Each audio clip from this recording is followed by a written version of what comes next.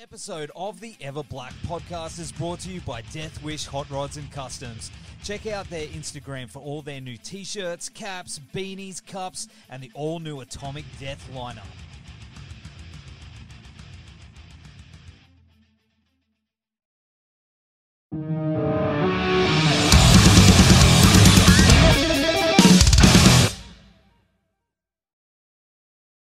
Hello there, it's Toby here.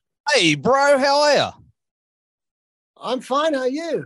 Yeah, good, man. You know what, Toby? This is like, I think this is the fourth or fifth time we've spoken in the last decade. So, Mhm. and the last time was before you came down? Before the tour. Yeah, before the Moonglow tour.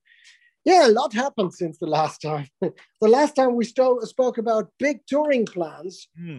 And we did the tour before the world began to fall apart. Yeah. It's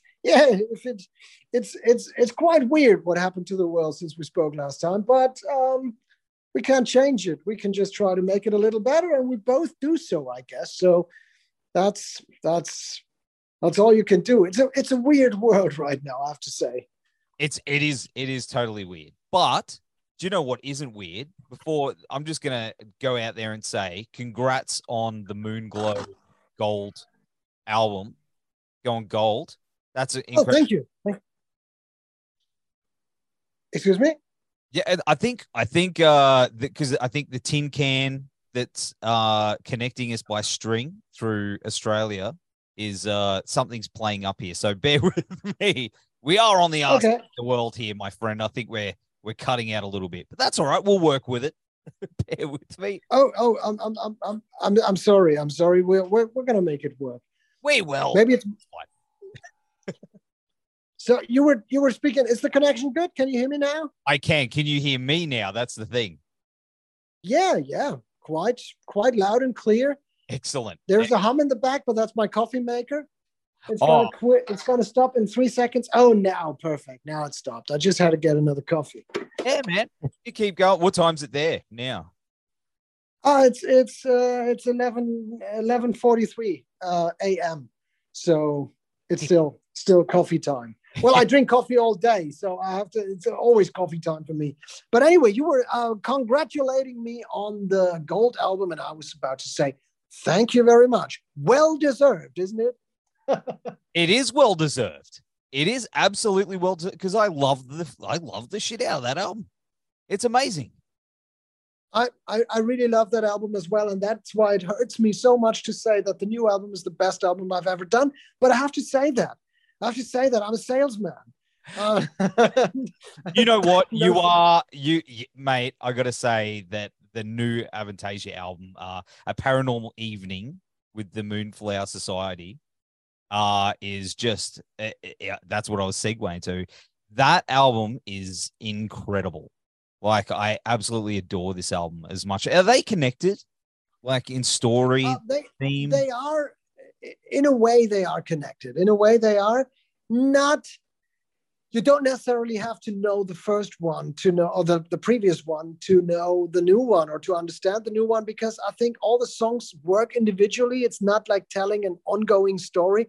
It's more loosely, the concept works more loosely. It's like 11 tracks from the Cabinet of Wonders, from the World of the Moonflower Society, 11 tracks from Down the Rabbit Hole. So they deal with the same kinds of topics and they have the same loose approach. But in a way, they both speak the same language and deal with the same topics. Yeah. I love that whole world that you've built, not only musically, but visually with this one as well. And it's just incredible, man. Like I don't know, I'm a bit biased. I love everything you do. But did you find going into I'm one of them super fans. Did you find that with everything that was going on in the world, did it change the way that you approached writing? No, I mean, it didn't. It certainly, I didn't allow what was going on in the world to enter my my little world. I mean, Club Toby is completely working independently from the world outside regarding the topics. You know, I don't want viruses in my music, and I don't want conspiracy theories in my music. I don't want politics in my music. Keep all that shit out of my music. I don't want to have anything to do with it. I'm an escapist. I want to play my music to not care about what's going on in the world outside. So it would be really stupid to have those topics enter my music. But now here's the little but. I think the fact that the whole world shut down and that I was locked in, I think that fact had an impact on how I was working, because all of a sudden I was presented with a situation. The world was asleep, or in other words, fucked. and I was forced to or allowed to forget about schedules, about strategies, about time, and just all that was left for me was writing and playing my music. And that was liberating in a way. I was working on my music without the clock ticking, and I reconnected because I didn't have anything else to do. I couldn't plan a tour or do promotion or hurry up for a release date because I knew it would be scrapped anyway. So I was reconnecting to the joy of to the pure joy of being a musician and working on things from scratch to finish. Doing demos myself with all little details and aspects, and until I would listen to the complete song in a different layout, of course, without proper guitars and without proper drums. But still, the song was there even before my co-producer, Sasha Pei, my partner in crime, who's very essential to the sound picture of Avantasia. But even before he had heard it for the first time. So it became a very personal album. That was just because because the lack of opportunity to do anything else.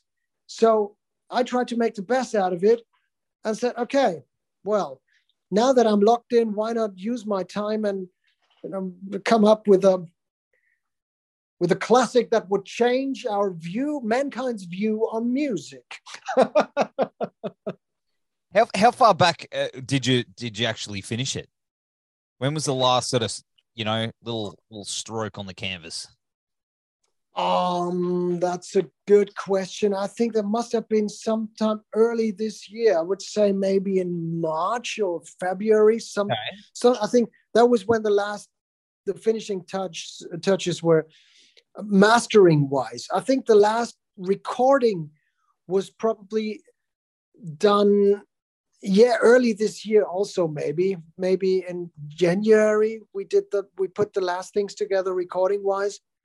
Around that time, maybe a month earlier, a month later, I don't know exactly, but around that time. And of course, once again, you've got an amazing cast of guests like, you got Floor Jansen, Michael Kiske, Jeff Tate, just to name a few. Like you always got a really good cast of characters for these Avantasia albums. Do you usually have them in mind when you start writing the albums? Do you go, okay, this is what I'm setting out to do, or does the song sort of tell you, hey, mate, you should get this person? It depends on the day of the week. There's not really a rule without an exception. I usually do a lot of what I do is pretty much based on accidents.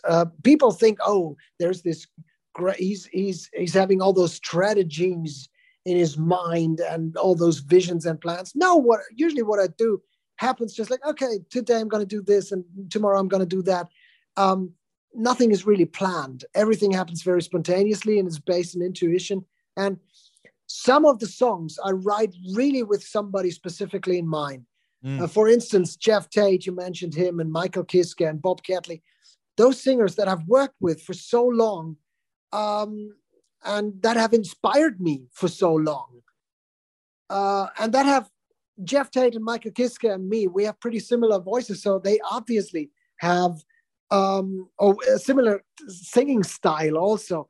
They obviously have inspired me a lot as a vocalist when I was a kid.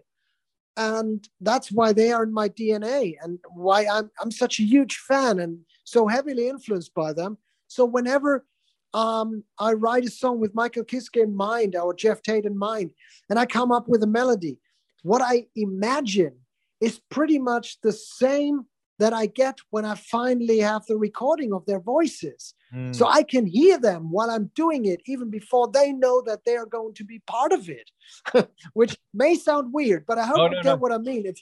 It's I can envision that, and that makes it so easy for me. Writing a song for Geoff or Michi is I write it, and while I'm writing it, it's like they're sitting next to me and singing along.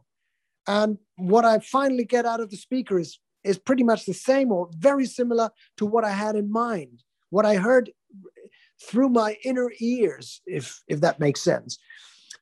In other cases, there's also the song for Flora, the first one, Misplaced Among the Angels. Oh, love it. I sent it to her. Yeah, I sent it to her, but that was not written with her in mind. It was written, and I thought, oh, Flora would be a great singer for that.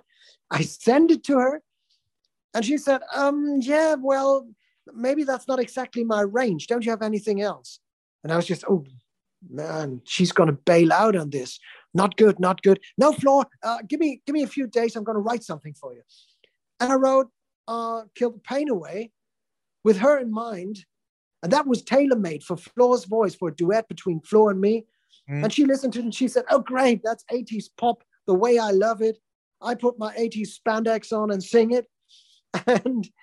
And after she had sung it, she got back to me and sent me the recording she had made in her own studio. And she also sent me the recording of Misplaced Among the Angels, because she said, oh, I got through it a couple of times and I really liked it and it works. To my surprise, I found out it works as well. So she got back to me with those two songs. You have those two songs where Flora sounds astonishing, amazing on both of them. One was absolutely made for her, with her in mind. And one was a song that had been existing when I got the idea, oh, maybe Flora should be the singer for this. So what I want to say is, it's not the same way of working, the same process every time. There's always exceptions, and I try not to play by the rules. I just do what comes to my mind. Some singers I know before they will sing on the song, and some singers I get the idea afterwards. You know, that was going to be my next question, mentioning that song, because I've always found your music is incredibly moving, like very emotionally moving and uplifting. It's in that song, Misplaced Among the Angels is just, that song really got me. Are you aware of, you know, when you're working on this stuff, like how overwhelming the emotions can be when writing that stuff?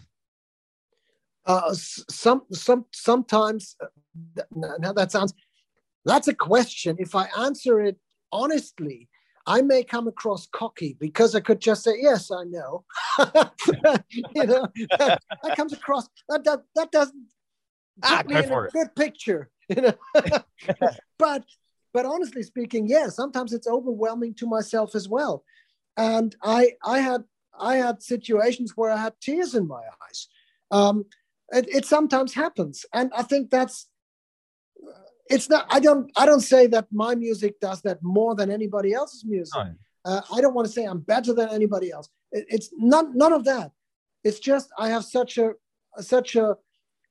strong bond, such a tight bond to what I'm doing, and I just want to create music that moves me. I want to and sometimes you come up with a melody.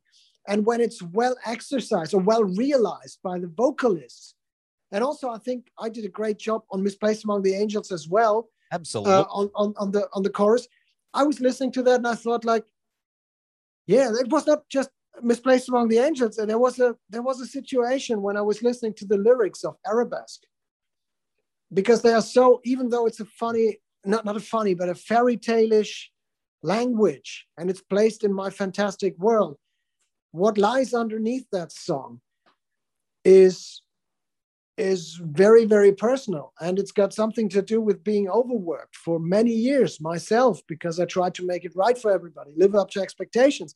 Yeah. And I listened to the song a couple of months after it was finished.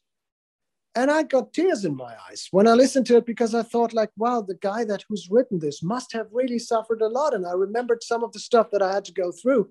And it was moving to me, in combination with the music that it sometimes can be overwhelming. And I had it on Misplaced Among the Angels as a very emotional track. Sometimes I also had it on when I was listening to Lucifer. That was Jorn's performance back then on Ghostlights. Yeah. And I sent Jorn a mail, and I sent him a mail and said, Jorn, we've known each other for so long. I just love you so much. And I just had tears in my eyes listening to Lucifer's recording, because you are out of this world, and thank you for rocking my world. And it happens. I'm emotional and passionate about what I'm doing. And I mean it.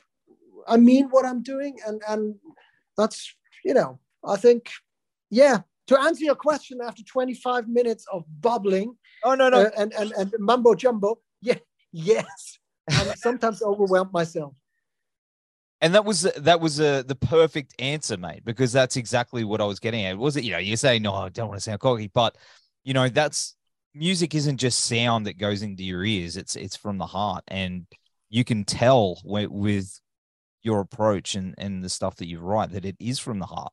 And maybe it's from somewhere else. You know what I mean? It's out there in the world, and we draw it and through ourselves as vessels and filter it through, and it's our own way of dealing with things.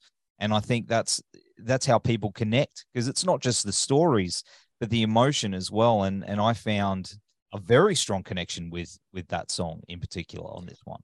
So, mate, well done. It's really funny that you're saying that with the vessel concept, and about how we drag ideas from somewhere, and they just as if we are only messengers. I mean, I just had a conversation to Uli John Roth, a friend of mine. I just had a conversation to him, a guitar player,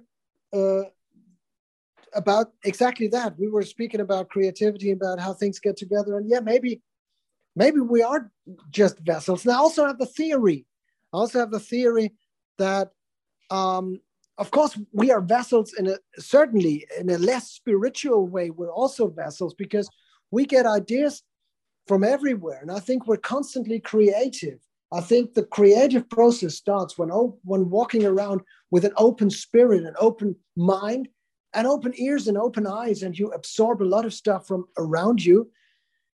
And even though you may not come up with something yourself in that phase or around that time, it's creative time, because under the surface, it's bubbling. You're you're connected to the world. Absolutely. Not only this world, maybe other worlds as well. You're connected, and it flows through you, and it streams into you. And at some point, like a volcano, you erupt and it hits the surface. And that's when you think, oh, now I'm creative. Now I'm letting it out. Now I'm sitting at the piano, letting out my music. And now I'm having an idea. But I think the creative process constantly happens. And and it's just, I think, I don't know what I wanted to say. I don't know. I just started to talk. I'm sorry. I didn't even wait for the question. No. You're totally onto it. I absolutely, I think about this a lot. I listen to a lot of podcasts, but I'm personally, I'm a very strong believer in, I guess, what people would call the paranormal. It's in the title of the album. I'm absolutely, I don't know if I'm a believer of the paranormal, but I'm certainly not a believer of the normal. Yes. and that's what the term expresses, even more than what is normal, what is paranormal. Paranormal, we call stuff that that is, well, it's abnormal in a way, and it's also something that I think anything that is based on a rule that we cannot see through and that we cannot understand, whose roots our mind is maybe not able to comprehend or grasp, any of those things we call impossible or paranormal, or that's chaos or coincidence or random. No, it's none of that. Just because, I mean, if you roll a dice, people will say it's complete coincidence that it's going to show one eye or three eyes. But it's not coincidence. It's all based on physics. The way you rolled the dice, the way it hit the table, the way it spun, all of that has an impact on the number it's going to show in the end. It's just we cannot control it. And most of us cannot understand those physical rules, so that we call it coincidence. And I believe it's like in small things, the same thing as in bigger things. I think there's a lot of things that we just don't understand, but it is not based on chaos and coincidence and random. I think there's always some kind of rule behind things. It's just our human mind is not made to understand it. You know, a lot of people don't even understand algebra and writing correctly and spelling. And a lot of people I don't fucking understand anything about the relativity theory and nuclear science, but I would not argue that it exists. Yes. And that those things exist and work, actually. So I think it's very arrogant to say, no, I can't explain that. It can't exist. That's actually caveman approach. Yes, that's it. You nailed it. That's my whole outlook on life, my friend. It's like, it's so much shit. Look, man, in my 41, well, almost 41 years on this planet, or hologram, or whatever it is, this thing is, mate, I've seen too much shit to think otherwise. And I'm sure you probably have as well. Yeah, absolutely. That's why it goes on to spirituality and believe in religion and believe in God. Or, you know, some people say it's ridiculous to believe in God. Who am I to judge? It's ridiculous to believe in something that some people think they have evidence for. And I mean, if people have a ridiculous view on God and say, oh, that's childish to believe somebody sitting on a cloud determining who's going to have an accident at which time. Yeah, well, exactly. That picture may be ridiculous, but then it's your picture of it. It's your picture of spirituality that may be childish, but it doesn't mean that the roots underneath, the core of it, is childish. It's just your view on things. That's right. That word God it's a placeholder. And if you think it's ridiculous, then maybe what you put in place for this placeholder is ridiculous in your eyes. But that doesn't make the whole concept, what anybody else may have, ridiculous. Well, we could speak about this forever. Yeah, I know. I love it. I love it so much, mate. I really hope that one day we can actually sit down over a beer and just go to town on this, because, mate, you've summed up pretty much everything I believe in. So there you go. Thank you. Yeah, well, yeah, that's my view. I won't make fun about anybody who has a certain belief of something. You know, I would consider myself to be spiritual. I would consider myself to have Christian values and to believe in God, but I can't really phrase what exactly I believe, because I believe my mind, my ratio, yes, is not built to reasonably understand and grasp the whole thing. I think there's different antennas Yes. that may grasp the scope of it, but I certainly cannot explain it. And I don't want to explain it because I'm not a missionary. I'm a rock and roll musician. Which is, mate, which I think is super important. That's, the muse, the leader of, it's a wonderful thing that you do, mate. And you know what? I was really bummed that I couldn't make it to your last. We spoke about the tour, and I almost got onto a plane and went to see you, and I couldn't do it. I think it was on my anniversary. But is it something? Okay, I thought you were afraid of flying. No. If I flap my arms, I was almost about to get on a plane, but I couldn't do it. That sounded like you. I couldn't do it. I was getting claustrophobic, and I had a hard time to breathe. Then I couldn't get on a plane. No, but okay, you were getting married. Okay. Yeah, no, I was married. It was like, I couldn't do that. But one day I hope to do it. Hopefully you get to play. Is there plans? Is there things in the works for you to come back down here? There is talk about it. At this stage, I cannot call it a plan. I can call it an idea and vague talk about it. So, but I think there's a fair chance of it to happen. So let's see. Everything is a bit challenging these days with the economics and the world situation and certain people going crazy in the world, turning everything upside down. This little shit virus still having us in stranglehold to a certain extent, at least, or at least the tail of it is still very, very well, you can still feel it. Yes. And so everything is challenging, but I think there is a fair chance it's going to happen. So let's see. Let's cross fingers. I want to go to Australia. I don't like 7 out of the 10 deadliest animals in the world living there. That fact, it's that was actually, I don't like animals that want to kill you, which is very, I think, naturally and reasonable. And when I was in Australia for the first time, it was one of those times you didn't have internet on your room back then. That was in 2002, May 2002. And back then you didn't have a computer with internet connection on each individual room of the hotel. You had a business station next to the lobby, and you had to put coins inside, and then you could serve for 15 minutes, and it took like forever to show a page.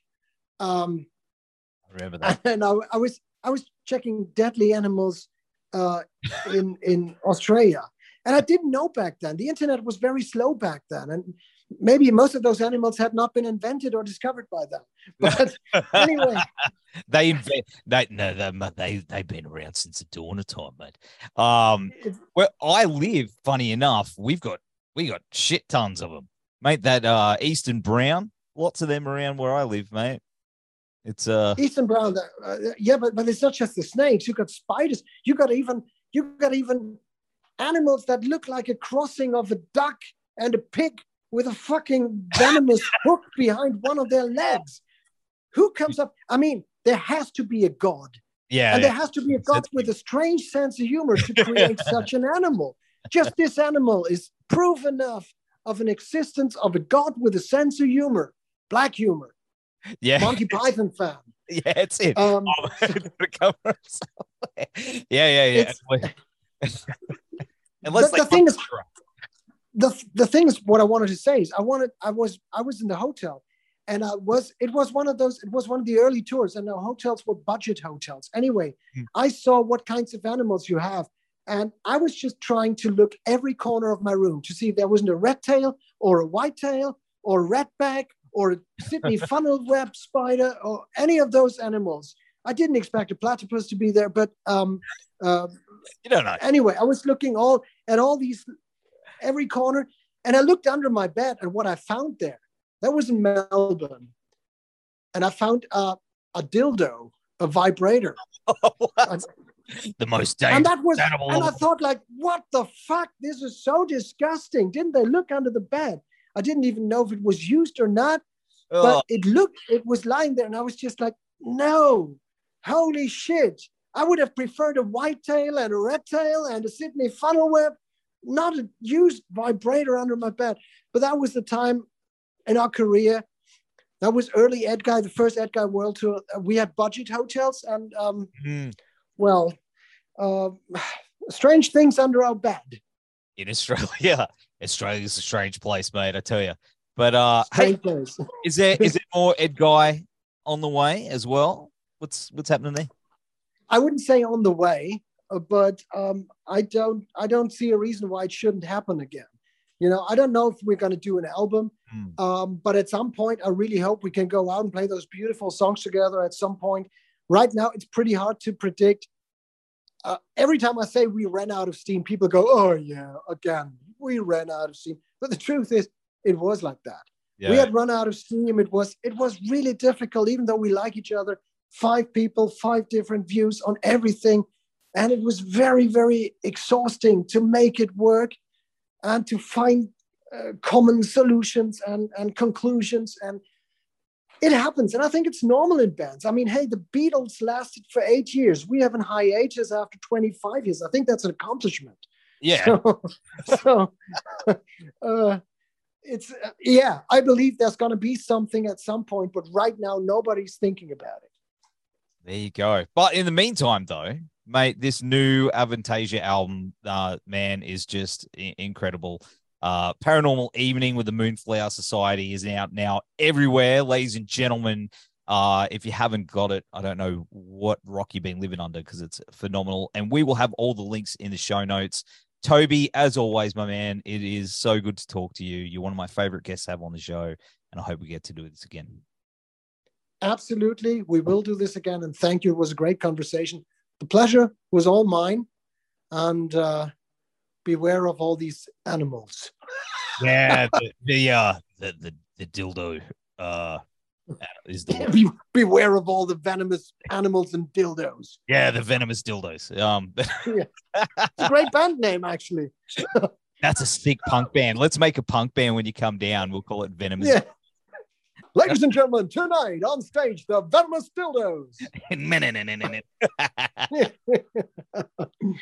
Okay. All right, man. Great. Take care, dude. I'll see you soon. See you soon. Have a lovely evening. You too, man. Thank you. Thanks. Bye. Bye-bye.